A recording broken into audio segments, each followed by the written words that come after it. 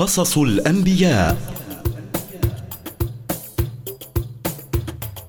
أنبياء الله جاءوا للورى للهدى جمعا أضاءوا أسباب النجاة. قصص الأنبياء برنامج نستعرض فيه سير بعض أنبياء الله من لدن آدم عليه السلام إلى سيدنا محمد صلى الله عليه وسلم، لنتعلم منها الصبر ولنستخلص المواعظ والعبر ولتكون منارة لدروبنا.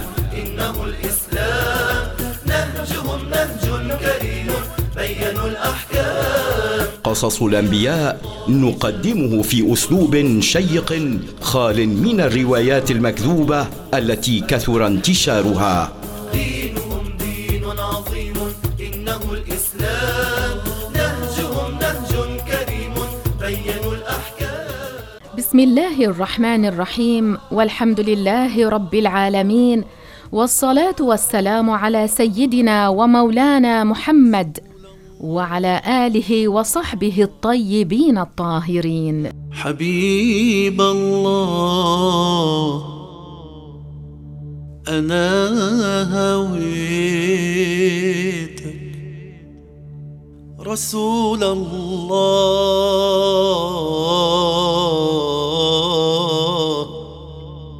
أنا حبيتك. أسعد الله أوقاتكم مستمعين الكرام بكل ما هو مفيد ونافع. أتمنى أن تكونوا قد بدأتم يومكم بنية خالصة لله عز وجل. أنا بهواك يا أحمد يلي الروح فداك، إزاي أنساك ونعيمي وأنسي بنيل رضاك. أنا بهواك يا أحمد يلي الروح فداك، إزاي أنساك ونعيمي وأنسي.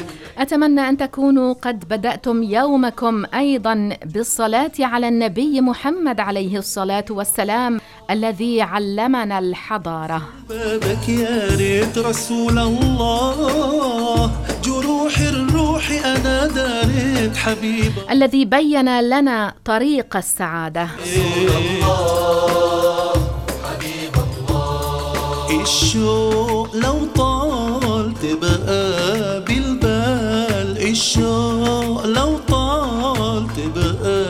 إلى كل من يتابعنا عبر موجة 92.1 FM، وأيضا إلى كل من يستمع إلينا في كافة أنحاء الدنيا على موقع الإذاعة على موقع الإنترنت 2mfm.org، لكم منا أطيب التحيات، أطيب الأمنيات.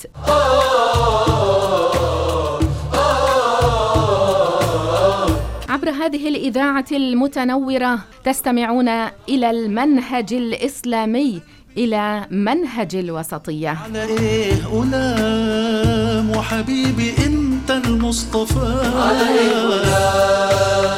خير البرايا.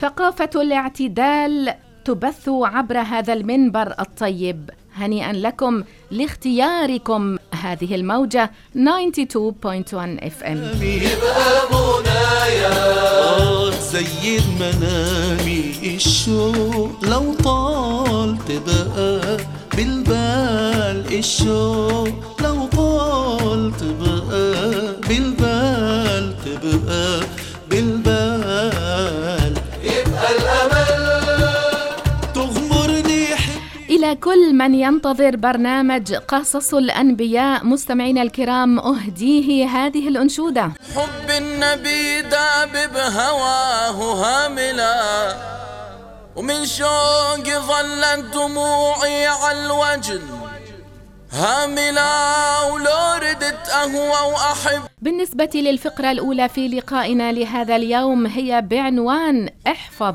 لسانك. في هذه الفقرة نحذر من بعض العبارات ومن بعض الكلمات التي تخالف الدين الإسلامي. يلي توصف على لونك منك غلطان، ما في بجمال الهادي مثله إنسان. يلي توصف على لونك منك غلطان. بالنسبة للفقرة الثانية في لقائنا لهذا اليوم هي قصص الأنبياء. سنختم معكم اليوم قصة نبي الله سليمان عليه السلام. هذه نعطاها رحمة وبشرى للناس. يا ترى من الذي أحضر عرش بلقيس؟ تهنوا دوم تحنوا، يا ريتني أحيا عمر الباقي كله بجوار وأحظى منه بنيل الأحسان. ماذا أمر سليمان بأن يفعل بعرش بلقيس؟ يلي توصف على هونك منك غلطان، ما في بجمال الهادي مثله إنسان. ما هو الدعاء الذي دعا به سليمان ربه قبل وفاته، وما الحكمة من هذا الدعاء؟ كيف كانت وفاة سيدنا سليمان عليه السلام؟ هذه هي النقاط التي سنسلط الضوء عليها لننقلها إليكم بعد فقرة احفظ لسانك.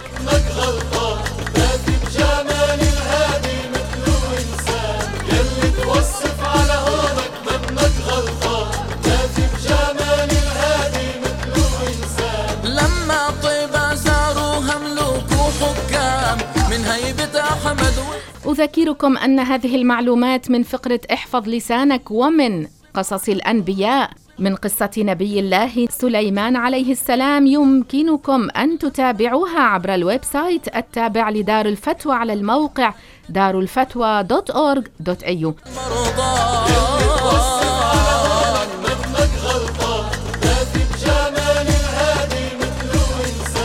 احفظ لسانك.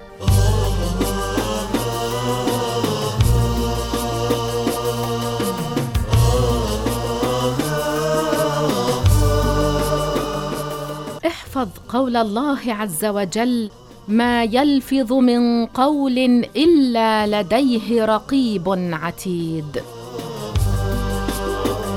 يا لسان قل خيرا تغنم، قل خيرا تغنم، واسكت عن شر تسلم، واسكت عن شر تسلم.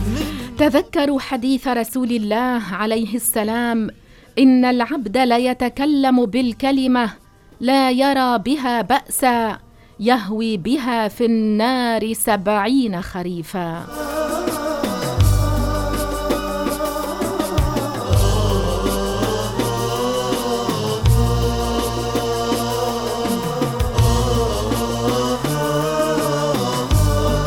مرة كان الرسول عليه السلام جالسا مع أصحابه فسمعوا وجبة أي صوتا، فقال: أتدرون ما هذا؟ قالوا: الله ورسوله أعلم.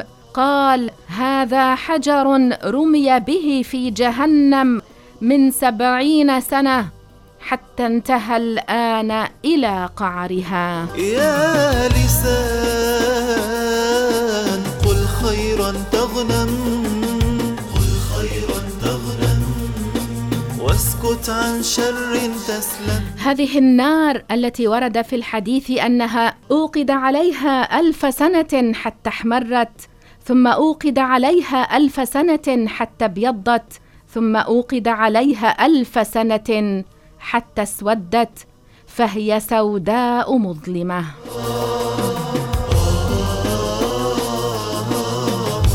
هي نار حامية.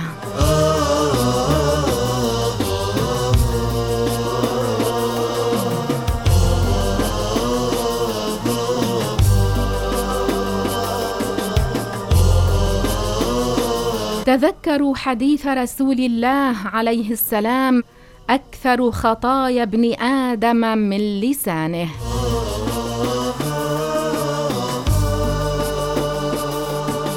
فمما ينبغي التحذير منه ما يجري على ألسنة بعض العوام، قولهم: ليس بعد الكفر ذنب.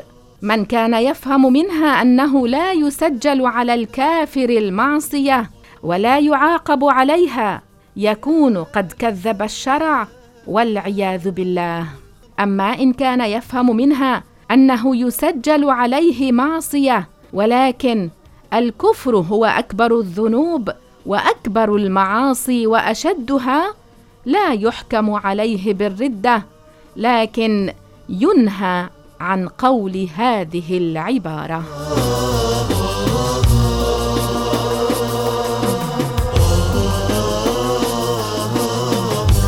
ويجب الحذر من قول بعض جهلة العوام لمن يرمي قليلا من الملح تلمه في الآخرة برموش عيونك.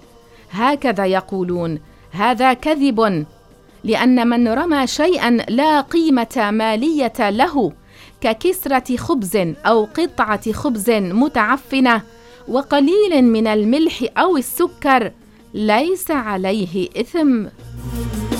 واسكت عن شر تسلم، واسكت عن شر.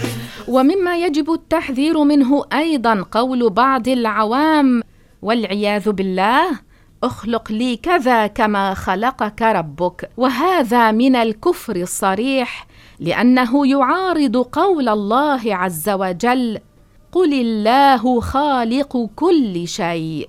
وليعلم أنه من نطق بكلام مخرج من الإسلام لا بد له أن يتشهد فوراً، ولا ينفعه قول أستغفر الله، لأنه ينفع قول أستغفر الله فقط بعد التشهد. فالحذر الحذر من إطلاق الكلام بلا تفكر. فاحفظ لسانك. قل خيرا تغنم، قل خيرا تغنم.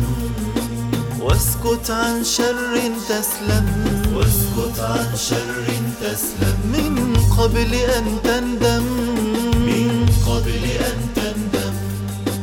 عرش بلقيس عند سليمان وكرامة لأحد أتباعه المؤمنين.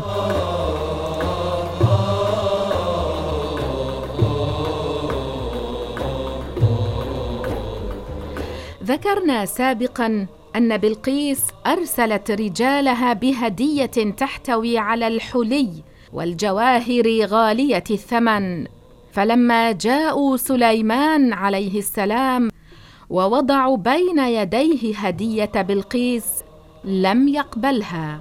أظهر لهم أنه ليس بحاجة إلى هديتهم، وأن الله عز وجل أنعم عليه بنعم كثيرة تفوق بكثير ما أنعم عليهم.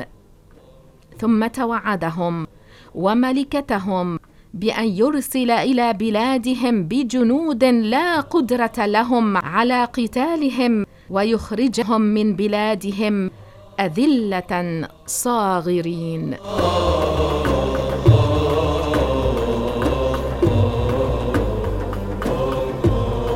لما رجعت رسل بلقيس إليها أخبروا ملكتهم بخبر سليمان عليه السلام، ووصفوا لها ما شاهدوه من عظمة ملك سليمان وكثرة جنده وقوة بأسه.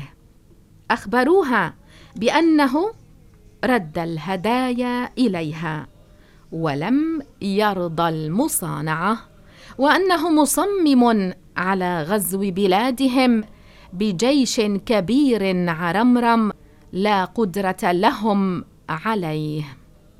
ماذا قررت بلقيس أن تفعل بعد أن سمعت بهذه الأخبار؟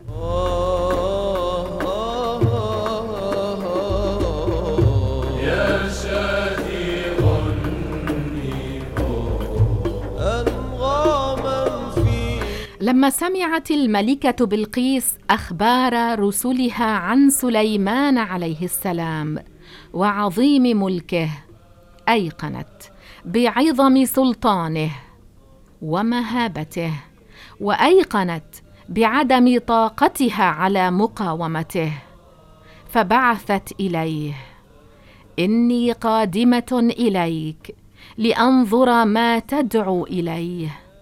ثم أمرت بلقيس بعرشها، فجعل وراء 7 أبواب، ووكلت به حرسا يحفظونه، وسارت إلى سليمان بجيش كبير مع رجالها وجماعتها.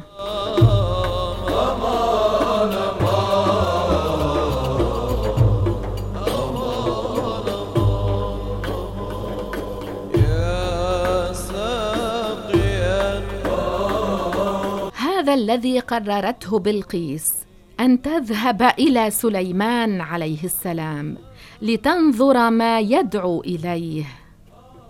كان نبي الله سليمان عظيم الهيبة، كثيرا ما كان الناس لا يبدأونه بشيء حتى يسأل هو عنه.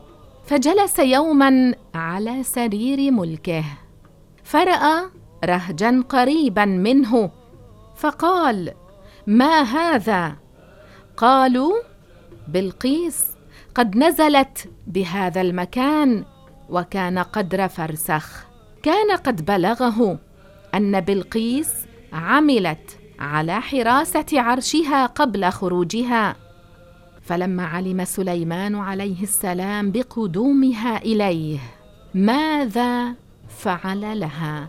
بماذا أمر جنده أن يفعلوا لبلقيس؟ يا ليت الوصل يوافيني في الليالي. علم سليمان بقدوم بلقيس إليه، شيد لها قصرا عظيما من زجاج، وجعل في ممره ماء، جعل عليه سقفا من زجاج، وجعل فيه السمك وغيره من دواب الماء، بحيث يخيل للناظر أنه في لجة من الماء.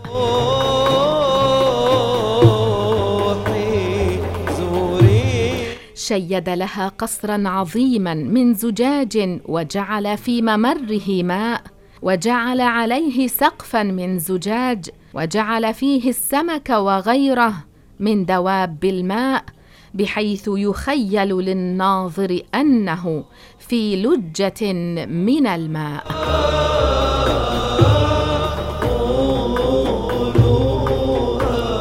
أراد سليمان عليه السلام أن يظهر لبلقيس من دلائل عظمته وسلطانه ما يبهرها، أن ترى بعينها ما لم تره من قبل قط، وهو أن يأتي بعرشها إلى قصره، ليكون جلوسها عليه في ذلك الصرح العظيم دليلا باهرا على نبوته، لأنها خلفته في قصرها واحتاطت عليه. رأى أن يأتي بعرش بلقيس إلى قصره ليكون جلوسها عليه في ذلك الصرح العظيم دليلا باهرا على نبوته، لأن بلقيس خلفت عرشها في قصرها واحتاطت عليه. فأمر عليه السلام جنوده وخواصه أن يخبروه عن مخلوق قوي ليأتيه بعرش بلقيس. فتطوع عفريت قوي وأخبره أنه قادر على إحضار عرش بلقيس في مدة قصيرة لا تتجاوز نصف نهار.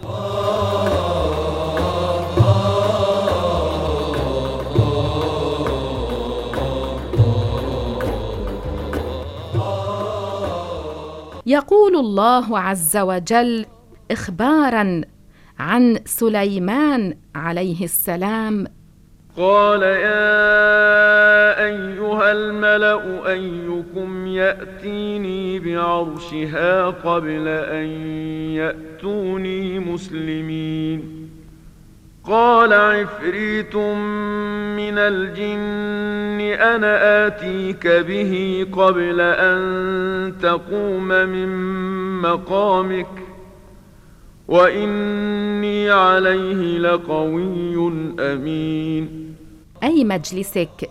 كان سليمان عليه السلام يجلس للقضاء بين الناس من وقت الفجر إلى نصف النهار، ثم قال له: وإني عليه لقوي أمين، أي وإني لذو قدرة على إحضاره إليك، وذو أمانة على ما فيه من الجواهر النفيسة.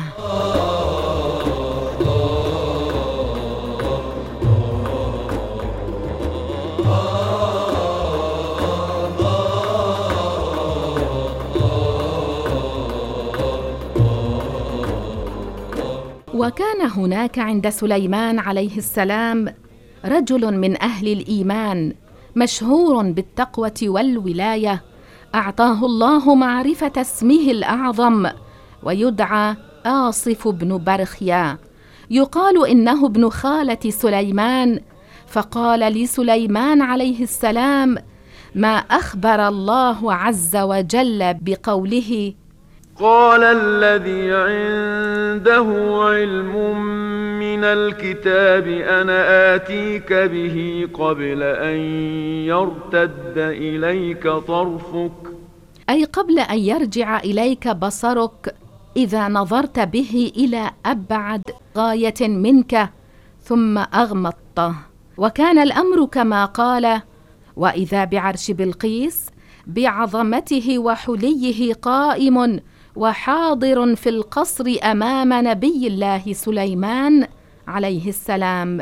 فلما رأى سليمان عليه السلام عرش بلقيس عنده في هذه المدة القريبة، قال ما أخبر الله به عنه في هذه الآية في قوله: قال هذا من فضل ربي ليبلوني أأشكر أم أكفر، أي هذا من فضل الله علي وفضله على عبيده ليختبرهم على الشكر أو خلافه. ومن شكر فإنما يشكر لنفسه، أي يعود نفع ذلك عليه. ومن كفر فإن ربي غني كريم، أي ترك الشكر. ثم أمر نبي الله سليمان عليه السلام أن يغير بعض معالم العرش ليمتحن بها قوة ملاحظتها وانتباهها وليختبر فهمها وعقلها. قال الله عز وجل في سورة النمل: قال نكروا لها عرشها ننظر أتهتدي أم تكون من الذين لا يهتدون. فلما جاءت قيل أهكذا عرشك قالت كأنه هو وأوتينا العلم من قبلها وكنا مسلمين. صدق الله العظيم. وهذا من فطانتها وغزارة فهمها، لأنها استبعدت أن يكون عرشها، لأنها خلفته وراءها بأرض اليمن تحت حراسة شديدة، ولم تكن تعلم أن أحدا يقدر على هذا الصنع العجيب الغريب. قال الله عز وجل إخباراً عن سليمان عليه السلام: فلما جاءت قيل أهكذا عرشك قالت كأنه هو وأوتينا العلم من قبلها وكنا مسلمين. وصدها ما كانت تعبد من دون الله إنها كانت من قوم كافرين. والمعنى صدها عن عبادة الله وحده، عبادتها للشمس والقمر اتباعا لدين آبائها، لأنها نشأت ولم تعرف إلا قوما كافرين يعبدون الشمس من دون الله عز وجل. وكان سليمان عليه السلام قد أمرها بدخول القصر، وكان جالسا على سرير عرشه. قال الله عز وجل في سورة النمل: قيل لها ادخل الصرح فلما رأته حسبته لجة وكشفت عن ساقيها قال إنه صرح ممرد من قوارير. فلما رأت الدلائل الباهرة والخوارق العجيبة أعلنت إسلامها، بلقيس أعلنت إسلامها وتبرأت مما كانت عليه من كفر وضلال.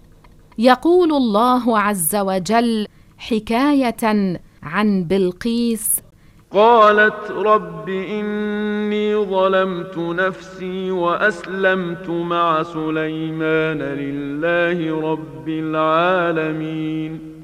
رأت بلقيس الدلائل الباهرة والخوارق العجيبة، أعلنت إسلامها، تبرأت مما كانت عليه من كفر وضلال.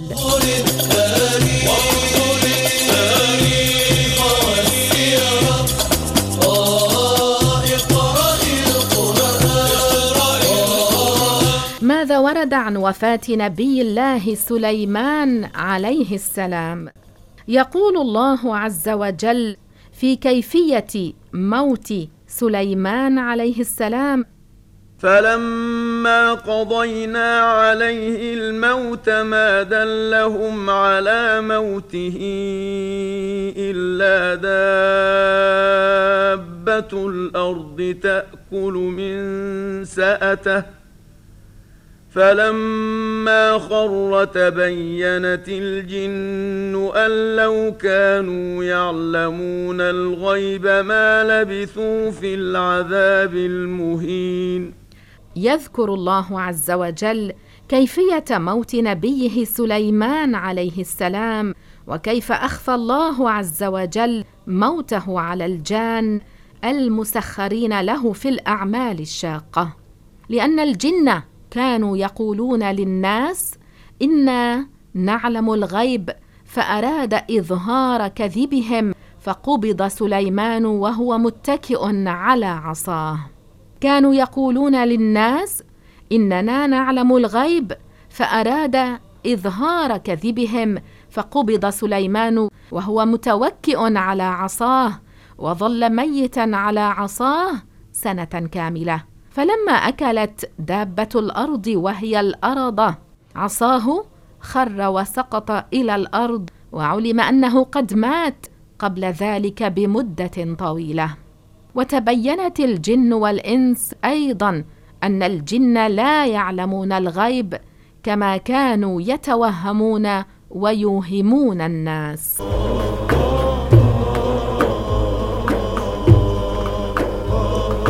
روى الحافظ ابن عساكر بالإسناد عن ابن عباس موقوفا أن سليمان نبي الله عليه السلام كان إذا صلى رأى شجرة نابتة بين يديه فيقول لها: ما اسمك؟ فتقول: كذا. فيقول: لأي شيء أنت؟ فإن كانت لغرس غرست، وإن كانت لدواء أنبتت. فبينما هو يصلي ذات يوم إذ رأى شجرة بين يديه فقال لها: ما اسمك؟ قالت: الخرنوب. قال: لأي شيء أنت؟ قالت: لخراب هذا البيت. فقال سليمان: اللهم أخفي عن الجن موتي حتى تعلم الإنس أن الجن لا يعلمون الغيب. فنحتها عصا فتوكأ عليها حولا والجن تعمل، فأكلتها الأرض. فتبينت الإنس أن الجن لو كانوا يعلمون الغيب ما لبثوا حولا في العذاب المهين. ويقال إن الشياطين ينقلون إلى الأرضة الماء والطين حيث كانت. ويقال إنه كان عمر نبي الله سليمان عليه السلام حين توفاه الله 52 سنة، ولبث عليه السلام في الملك 40 سنة، ودفن في بيت المقدس في فلسطين.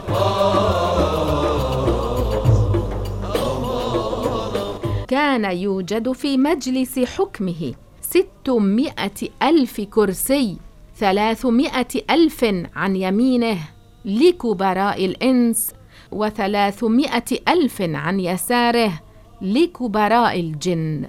وقد كانت العفاريت الذين كانوا يستطيعون أن ينقلوا الصخرة الكبيرة من مكان إلى مكان بعيد يطيعونه، يخافون أن ينزل الله عليهم عذابا في الدنيا إن لم يطيعوا سليمان عليه السلام.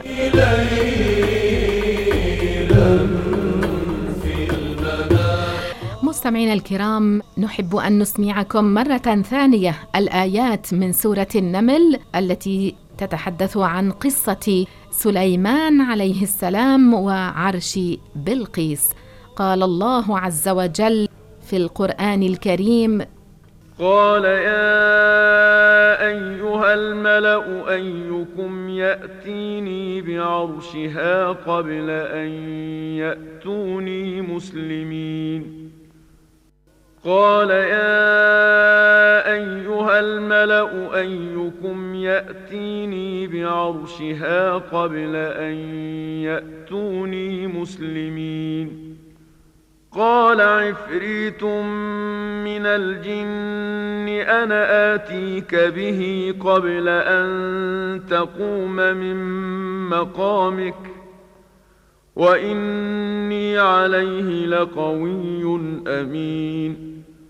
قال الذي عنده علم من الكتاب أنا آتيك به قبل أن يرتد إليك طرفك فلما رآه مستقرا عنده قال هذا من فضل ربي ليبلوني أأشكر أم أكفر ومن شكر فإنما يشكر لنفسه ومن كفر فإن ربي غني كريم. قال نكروا لها عرشها ننظر أتهتدي أم تكون من الذين لا يهتدون. فلما جاءت قيل أهكذا عرشك قالت كأنه هو وأوتينا العلم من قبلها وكنا مسلمين. فلما جاءت قيل أهكذا عرشك قالت كأنه هو وأوتينا العلم من قبلها وكنا مسلمين. وصدها ما كانت تعبد من دون الله إنها كانت من قوم كافرين. قالت رب إني ظلمت نفسي وأسلمت مع سليمان لله رب العالمين. صدق الله العظيم. استمعنا وإياكم إلى بعض الآيات من سورة النمل.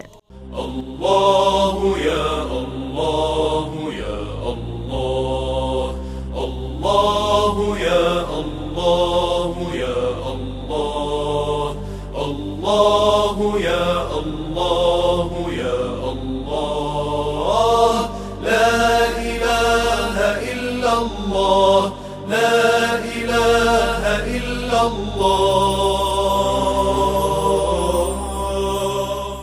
أنهينا معكم اليوم قراءة في قصة نبي الله سليمان عليه السلام.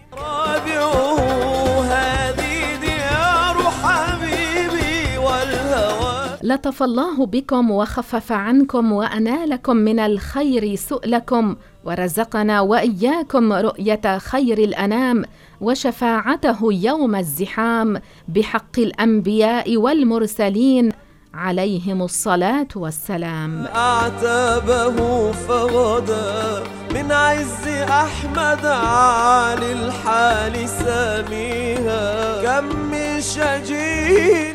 أسأل الله لي ولكم أن يوفقنا لحفظ الألسن والأبدان وأن يكرم نزلنا في الجنان. هنا باكي ومبتهج لا تعجبن هنا باكي ومبتهج دموع أنار الله أبصاركم وبصائركم وملأ قلوبكم بأنوار الطاعات.